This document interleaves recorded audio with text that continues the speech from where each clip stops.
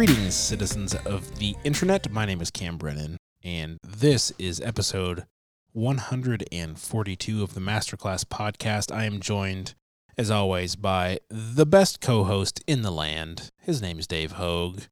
What's up, my friend? I am incredibly excited to be here this week and looking forward to the audible that you have called for tonight. Oh, spoiler alerts. I just need to translate all of that to the listener because Dave and I, we video FaceTime while we record, as Dave is in Kansas and I'm in Illinois. There was a lot of double finger points there that I'm not sure how to interpret. Like, is he blaming things on me? Is he trying to 3D touch his phone on my face? I'm excited about tonight. He's really pointing am. again, this time just with one finger. I am pointing. But yes, it is obvious that Dave is no longer in a bad mood from last episode. He is excited to be here, as am I. Very excited. And as Dave has not so subtly pointed out, we are pulling an audible this week. Yeah. In honor of football season soon being upon us, we are calling Hot Route, Blue 40. I don't know. I played 1 year of football in high school, and I was on defense, so there really weren't a whole lot of audibles other than like, hey, you get hit by that guy. Don't get hit by that guy. This guy over here. Okay, I can do that. And then I'm on the ground. Anyways, as you will have, I don't know, picked up over the last, Dave? 20 episodes? 15 episodes? We've been in the book of Romans, which is, like Christianity light. It's very easy, not very deep, very simple book to understand. The fact that we've taken this many episodes is just a bit silly, really. And we are going to spend some time in a much more well-known book of the New Testament than Romans. It's a book called Titus. Didn't even know that was a book of the Bible. I'm sure you know exactly where to find it. It's in the T section. Yes, the New Testament is alphabetical, as we all know. And we're going to be in the second chapter of this most famous book, Titus, and we're going to be in verses 11 through 14. And just a bit of preface on why in the world we're just going to interject an episode outside of Romans into our ridiculously long series on the book of Romans is because, I want to. That's the short answer. The long answer is I have been listening to a book on Audible by the one and only J.I. Packer, who is both wise and brilliant and good with the English language, Dave. Yes. Turns out a guy from England can speak English real well. And he has a book called Rediscovering Holiness. And I've been listening to this book on Audible, as I said, and he, in the midst of talking about this concept of holiness and where the church is at and where we should be and, all of the things that go into a book like that, he dropped this passage, and it was one of those where I thought, I know I've read Titus. I know I've read it multiple times. I never would have guessed that this passage was in there, nor would I tell you that I remember ever reading this passage, though I know that I have. And it stuck out to me in very meaningful ways. And so I asked Dave, and his graciousness, he said, sure, let's take a break from Romans and let's dive into this passage from Titus. So that's the long story. Now we are all here. We have the backstory. We're ready to proceed, I assume. Yeah, the only thing I would add to that is that Titus was a disciple of Paul. Paul wasn't the author of Romans, and Titus was somebody that really his Christianity developed under Paul. And he is his own man, has his own opinions, has his own perspective on things, certainly influenced by Paul, but that's who Titus was. Right, and this is a letter from Paul to Titus, who is on the island of Crete, I believe. Yeah. building the church there. I'm guessing that's in the Mediterranean. It is. It's the island off the boot. It's the island, and that's Sicily. Crete is off of Greece. Okay. Would you like me to read the verse? Yeah, sorry, I was doing the Mediterranean geography in my head. So we're at Titus 2, verse 11, and we're going to read through 14. For the grace of God has appeared, bringing salvation for all people, training us to renounce ungodliness and worldly passions, and to live self-controlled, upright, and godly lives in the present age, waiting for our blessed hope, the appearing of the glory of our great God and Savior, Jesus Christ, who gave himself for us to redeem us from all lawlessness and to purify for himself a people for his own passion who are zealous for God. Who are zealous for good works. And also for his own possession. I was going to let it slide, but you brought it up. Love you, buddy. So I got a text from my daughter right as I was reading that. So, which one? Olivia and her soccer cohorts. Oh, well, we like her. I mean, we like both your daughters, but, Yes. I was deciding which one I was going to throw under the bus and then backed out at the last second. They're both lovely young women. All right, so there is so much about these three verses that ruffles my feathers and also revs my engine. I'm trying to think of other, colloquialisms I could use, right? But this is so true and so encouraging, but at the same time, so brief and to the point. It's almost like Paul's like, hey, wake up, pay attention. He's not sugarcoating or being superfluous with his words, right? Right. The grace of God has appeared, bringing salvation for all people. That's verse 11. Mm-hmm. That's enough to write a book about. Yeah. Training us to renounce ungodliness, worldly passions, to live self-controlled, upright, and godly lives in the present age, right? That's a whole book. J.I. Packer wrote it. It's called Rediscovering Holiness. Waiting for our blessed hope, the appearing of the glory of our great God and Savior Jesus Christ, who gave himself up for us to redeem us from all lawlessness, to purify for himself a people for his own possession, zealous for good works.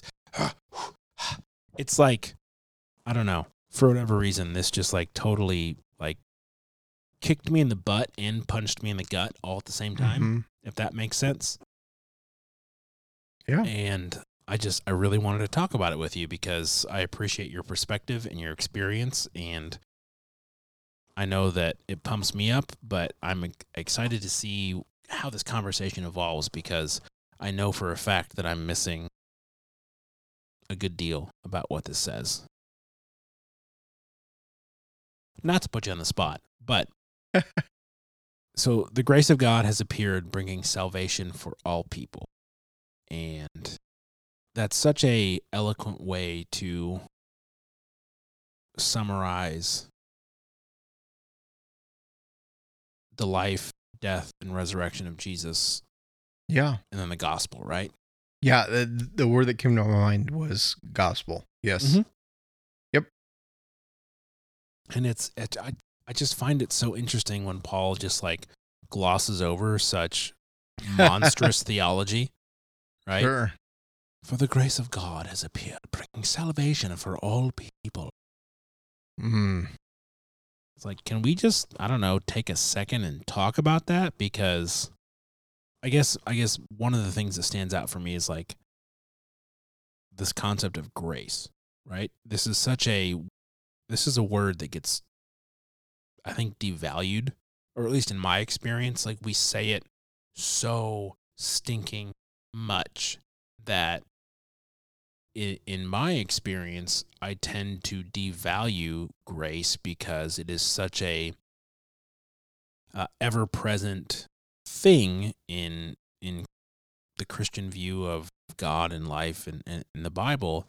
But when you finally sit back and really think about what grace means and what grace accomplished through the life, death, burial, resurrection of Jesus, what it took for him to do that, what it took for God to do that, what it took for the Holy Spirit to then come into the world after that. Like, that is no small eternity shifting event, right? That is like a catastrophic change in history. I wrote a blog post, Dave, which I haven't done in a while, especially on, topics such as this. And one of the ways that I phrased this, as it was really kind of just, I don't know, blowing my mind. When I say that, I think of Peter Dinklage from Elf, which is not at all associated with this, but it's really stinking funny. He's an angry elf. He's from the South Pole. He's an angry elf, yes. Oh, man. I was really trying not to laugh at my own comments this episode. It's just so good. Anyways, I wrote, we have the privilege of standing as the recipients of the greatest gift, the grandest plot twist of all time. And when I think about God and his grace and what his grace has accomplished, really is that plot twist that no one sees coming, right? Like we're super into what's your story and what's your narrative and what's the fabric of your life and the tapestry that you are weaving. And I say that very, very sarcastically because I think that sort of language is ridiculous when it comes to people. You can tweet Dave about that. Don't bother to tag me. But like, things so much now are about what is your narrative and what is your truth and what is your story about. And if we're going to go that route with, I think, things that are less important, then I think we need to bring that same stuff over to the stuff that is important and be like, yo, the grace of God has appeared and it brought salvation for all people. Which is, I mean, I've seen a lot of good movies with good plot twists, right? Read a lot of good books with good plot twists. This one doesn't make any sense. Which are usually the best plot twists because you don't see them coming, right? And I can tell you that no one saw this coming because guess what? Judaism is still a thing. It's going strong. There's a whole mess of people who think Jesus wasn't the guy. Yeah. Because they were so decided upon what the Messiah would look like and would be and would act like that when he showed up, they didn't recognize him. But at the same time, this same dude, Jesus of Nazareth, changed the entire course of human history. So much so that whether you're a believer or an agnostic or an atheist, his birth determines how you measure time. Right. Absolutely, yeah. Even if you're a CE or BCE person, right? Instead of AD and BC. Common Era. Yeah, before Common Era and Common Era. Guess who that Common Era is based on? Jesus. His name's Jesus. You can take the Anno Domini and before Christ out of it, but guess what? It's still the same thing. Yep. It's still based on his life. I like whispering mics. It makes me feel cool. But really, like, there's been a lot of important people in the world. None of them have altered time. No. Very true. I mean, just think about that. Like, I'm saying it jokingly, right? To make a point. But literally the way that the entire human race has measured what time it is, what year it is, how we relate to the past, is based off of when this dude was born. A guy from Bethlehem in Israel, where it says in the Bible, What good can come from Bethlehem? Nothing. Like, it's just this backwater town. And that's kind of how God operates, right? Definitely. I see your metropolis. I raise you the savior from the backwoods. Or whatever, the redneck version of Israel was back then. I don't know. But am I making sense? I feel like I'm a bit crazy tonight. You are making sense. I was afraid you would say that. The only thing I will challenge is I don't think it was what good can come from Bethlehem. I think it was what good can come from Nazareth. Oh, well. And I don't know my Bible well enough to know are those one and the same. We have a podcast about the Bible. You can't say that. Yes, I can.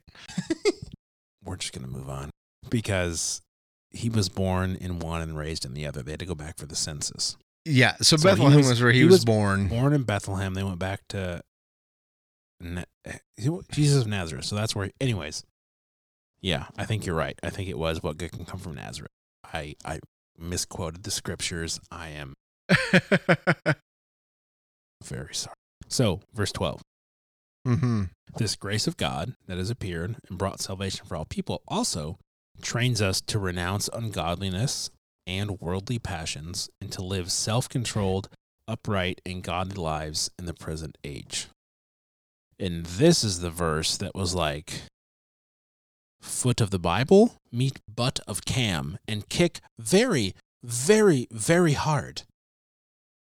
Because this is a straight to the point, unwavering statement of what God calls us to do and to be, right? That we are people that renounce ungodliness, right? So we think, you've mentioned the whole David and Goliath thing before, right? Oh, it's little guy versus big guy. No. It's someone attacking the truth and grace and being of God and someone defending it. The size is only there because we're small-minded, right? Yeah. The size shouldn't really matter. It should be about someone attacking the truth and person of God and someone defending it. And so the fact that God's grace calls us and trains us to renounce ungodliness should be a foregone conclusion. Yeah, and also to renounce worldly passions, to live self-controlled, upright, and godly lives in the present age. And this kicked me up one side and down the other. Because if I look at my life and how I act and what I do and what I think and what I eat and drink and what I watch and listen to and all of the different ways you can consume things, right? I look at this and I think, well, there's a guy who hasn't renounced anything. And that is a large bit disconcerting based on what I just read. That if I'm someone who has received the grace of God and been saved and has embraced the kingdom of God in this world, then why have I not, in the same token, in my own life, personally, privately, renounced ungodliness and worldly passions? Why have I given into those things? Why is self-control an issue? And that's really, really hard to, I think, admit. Maybe not so much. I don't want to make I don't think it's hard to admit. I think it's harder to come to terms with and to look at yourself in the mirror and really struggle with the idea of, I believe what the Bible says about me and about God. I believe in my heart and I confess with my lips that Jesus is the Son of God. And that's what the Bible says I need to do to be saved. I've been baptized. I have education in biblical studies, right? I know the Greek. All of these things. But at the same time, it's like, for all of that, I still can look in the mirror and say, there are parts of my life that do not map with what God has done for me. There are still parts of my life where I say, yeah, but this is what I want. Forget what you want, God. Forget what you've called me to. Forget what you have made available to me. I'm still going to do things my own broken way. And that's, I think, the crux of what caused this passage to really stand out to me was, hold up. Like, check yourself, look in the mirror, and be honest with how you're living your life. And it really wasn't fun. I would agree. It sucks, doesn't it? It does. So, as I look at this section of scripture that we read, I really like living in Titus 2:11. For the grace of God has appeared, bringing salvation for all people. And I find it's just very interesting that you bring this up tonight, because this is just so resonating with me tonight, because I think I have falsely been living in this place of grace, of just God's going to forgive me. I can't do it myself.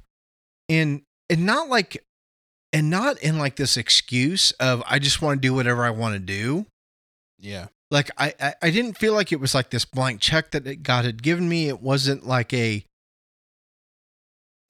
just was a reality of, I like this idea of there's God's grace and he's going to give me salvation and I'm going to end up in heaven. And, but then we read verse 12, and it says, training us to renounce ungodliness and worldly passions, and to live self-controlled, upright, and godly lives in the present age. And for me, this week, I actually found myself in Luke 13, and I will let our readers go to Luke 13 as they, or our listeners go to Luke 13 as they see fit. But basically it talks about repenting, and then it talks about a fig tree that doesn't produce fruit. And I personally spent this week kind of going, what does repent mean? Because I know what I've heard in Christian circles of terms of, I'm going to turn away from my sin, I'm going to turn towards God, all that kind of stuff. And there was just kind of this piece of me, like I said, that I like living in verse 11. I like God's grace. Like, I'm okay with my sin. I'm okay with God forgiving me. And I like sinning, and I like the fact that I have a place in heaven, even if I do sin. And so, I don't like repenting. I don't like this sense of, and this is where I found myself recently in terms of our discussions, of just this tension of, I don't know what's my responsibility. I don't know what I have to depend on God for. And I'm not, I guess the confession that I will make to you, to the people that listen, to God, is I'm not good at renouncing ungodliness. I'm not good at renouncing worldly passion. I'm not good at living self-controlled. I'm not good at being upright and godly in the present age. And so, but I feel like there's an element of, God's grace is so central to this. I have to rely on God's grace. And, we've talked about Dietrich Bonhoeffer and the cost of discipleship and cheap grace before.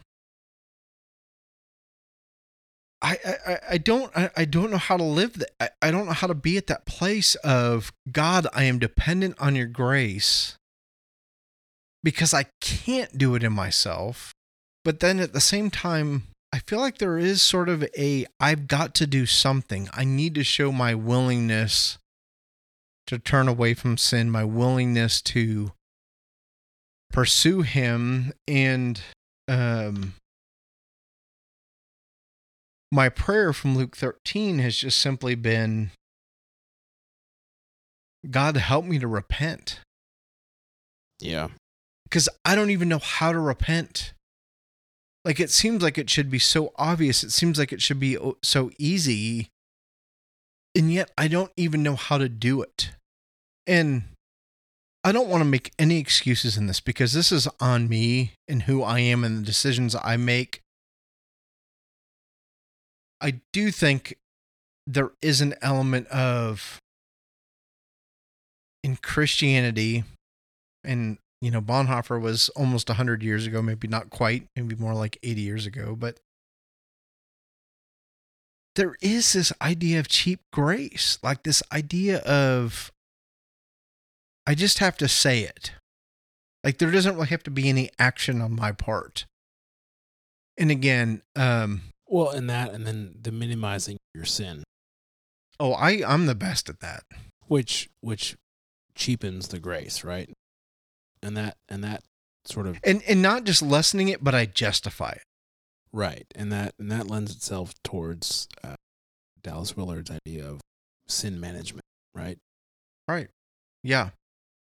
Which I can't do. And so so my prayer has truly been this week of just, God, I want to repent, and I want to understand what true repentance is, and help me to do that, and help me to, because even as what you were talking about is, there's still kind of this piece of like, no, God, not really. Like, I want just enough to get, I want enough to get into heaven. Like, I don't want to go to hell. I really don't want to go to hell. Like, I'm pretty sure of that piece of everything. Yeah. Like, I want to go to heaven.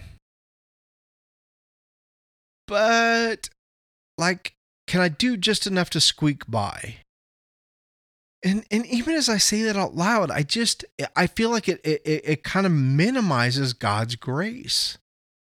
And this is one of the things I appreciate about our time together, is in this podcast of just sort of saying, I am working out my faith. Mm-hmm. I hope it is with fear and trembling, because we are talking about the creator of the universe. We are talking about God Almighty. We are talking about the person, the being that can wipe me out like that. I mean, it's like, it's not Steve in accounting. It's no. Yeah, it's God. And so, I just, I want to repent. I want to turn my back on my sin. I'm not very good at that. I'm terrible at it. I want to justify my sin. I want to say it's okay. And I know it's not. I even realize that I can't do it on my own. I'm completely dependent on him. And so, I guess that's where I'll land, because that's where I've been for this week, of just, my prayer has been, God, I need you. I need you, and just to an extent that I can't even begin to comprehend, because I'll justify, I'll excuse, I'll dismiss my sin. And I know it's greater than I can even comprehend. And so, I want you, I want the ungodliness. And here's even the other thing. The world as a whole would laugh at my ungodliness. What do you mean? They would say that's so trivial. Like why are you even obsessing over that? And I don't say that in a glib way, because I understand my depravity and we're talking about a holy God. We're talking about an infinite God. We're talking about an awesome God that is holy and that is pure. Yeah. And so, I am just choosing things that are not of him. And I choose to escape versus really kind of delving into who he is and living in him. And I feel like I've rambled on long enough. So No, you're good. I think that actually leads quite nicely into verse 13, which says that we are waiting for our blessed hope, the appearing of the glory of our great Amen. God and Savior Jesus Christ, who gave himself for us to redeem us, just in case we forgot what the grace of God did, right? Who gave himself for us to redeem us from all lawlessness and to purify for himself people for his own possession who are zealous for good works. And I know I've joked in the past about how dense Romans is, but these verses, these 4 verses, are incredibly dense. And for us to talk about all that we've talked about this episode and then say, oh yeah, and in all of that, we're waiting for our blessed hope, for Jesus to reappear, for him who gave himself for us, who died for us, who was buried for us, who was accused and murdered as the King of the Jews for us, so that we could be redeemed from our own sin that we put ourselves in, right? God solved the problem that we caused. It wasn't like he screwed up and it's like, my bad, let me fix it. It was like, wow, you guys suck. I'm going to fix it anyways. Amen. Yep. So that he could purify for himself a people for his own possession who are zealous for good works. Like, that just pumps me up, right? Because in the midst of my screw up, God's like, yeah, I see your screw up. I fixed it. Here's the way out. Come be part of my family. I got a big house with lots and lots of rooms. With a big table with lots and lots of food. Big yard where we can play football. It's my father's house. Oh my gosh. But right, like God has paved the way. He has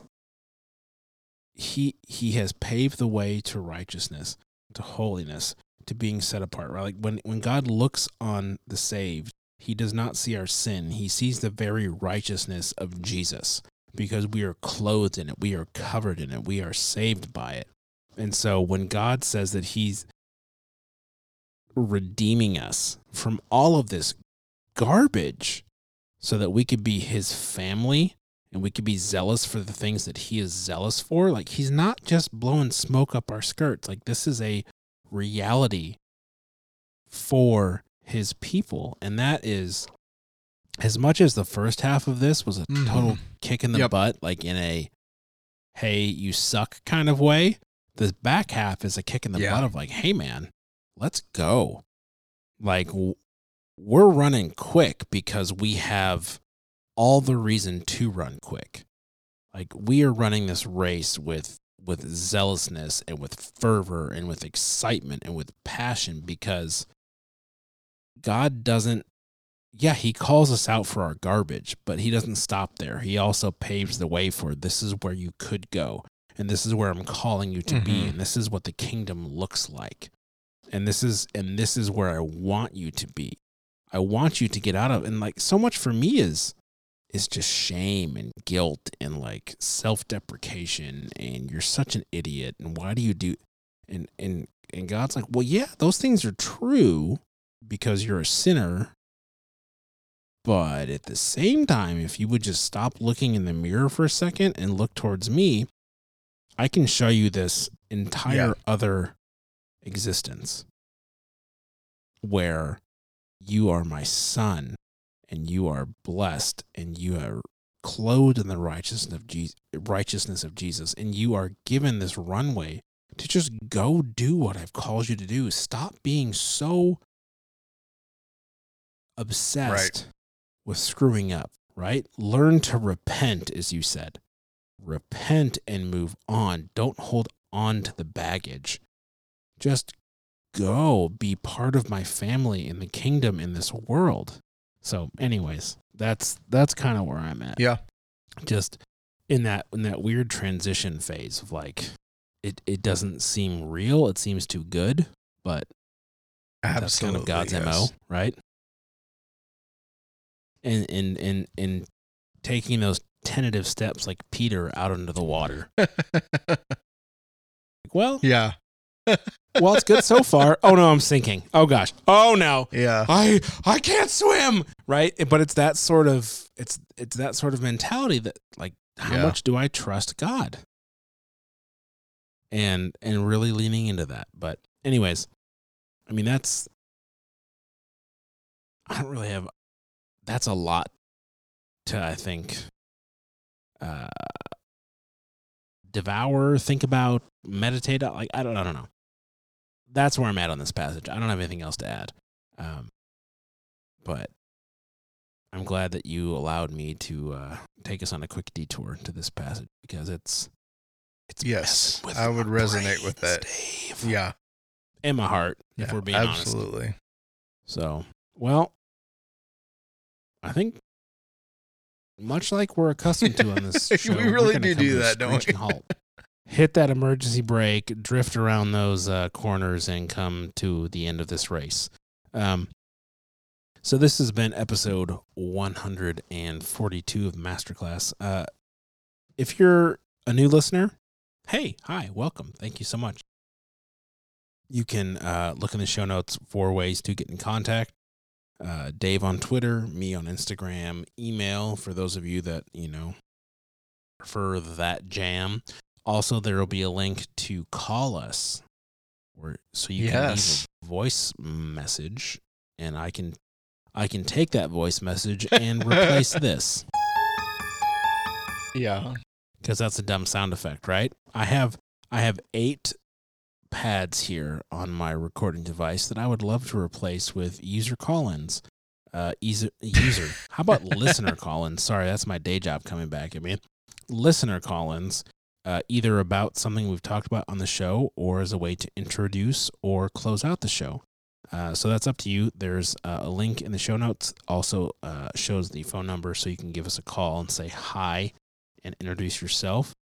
There will be links to the things we talked about, like Dietrich Bonhoeffer and the Cost of Discipleship, Luke 13, this verse, Titus 2:11-14. And I don't know, maybe a few other things if I'm feeling vigilant. Otherwise, that's all there's going to be. But if you're listening on your phone, Android, iPhone, some other, I don't know. If you're on a flip phone, sorry about your luck. You probably not actually listen. I don't think you can. Anyways, that sentence there proves that it's time for me to stop talking. So, David. Yes. It's been a pleasure as always, my friend. Absolutely. I bid thee farewell and Godspeed. Until next time. Toodles. Bye.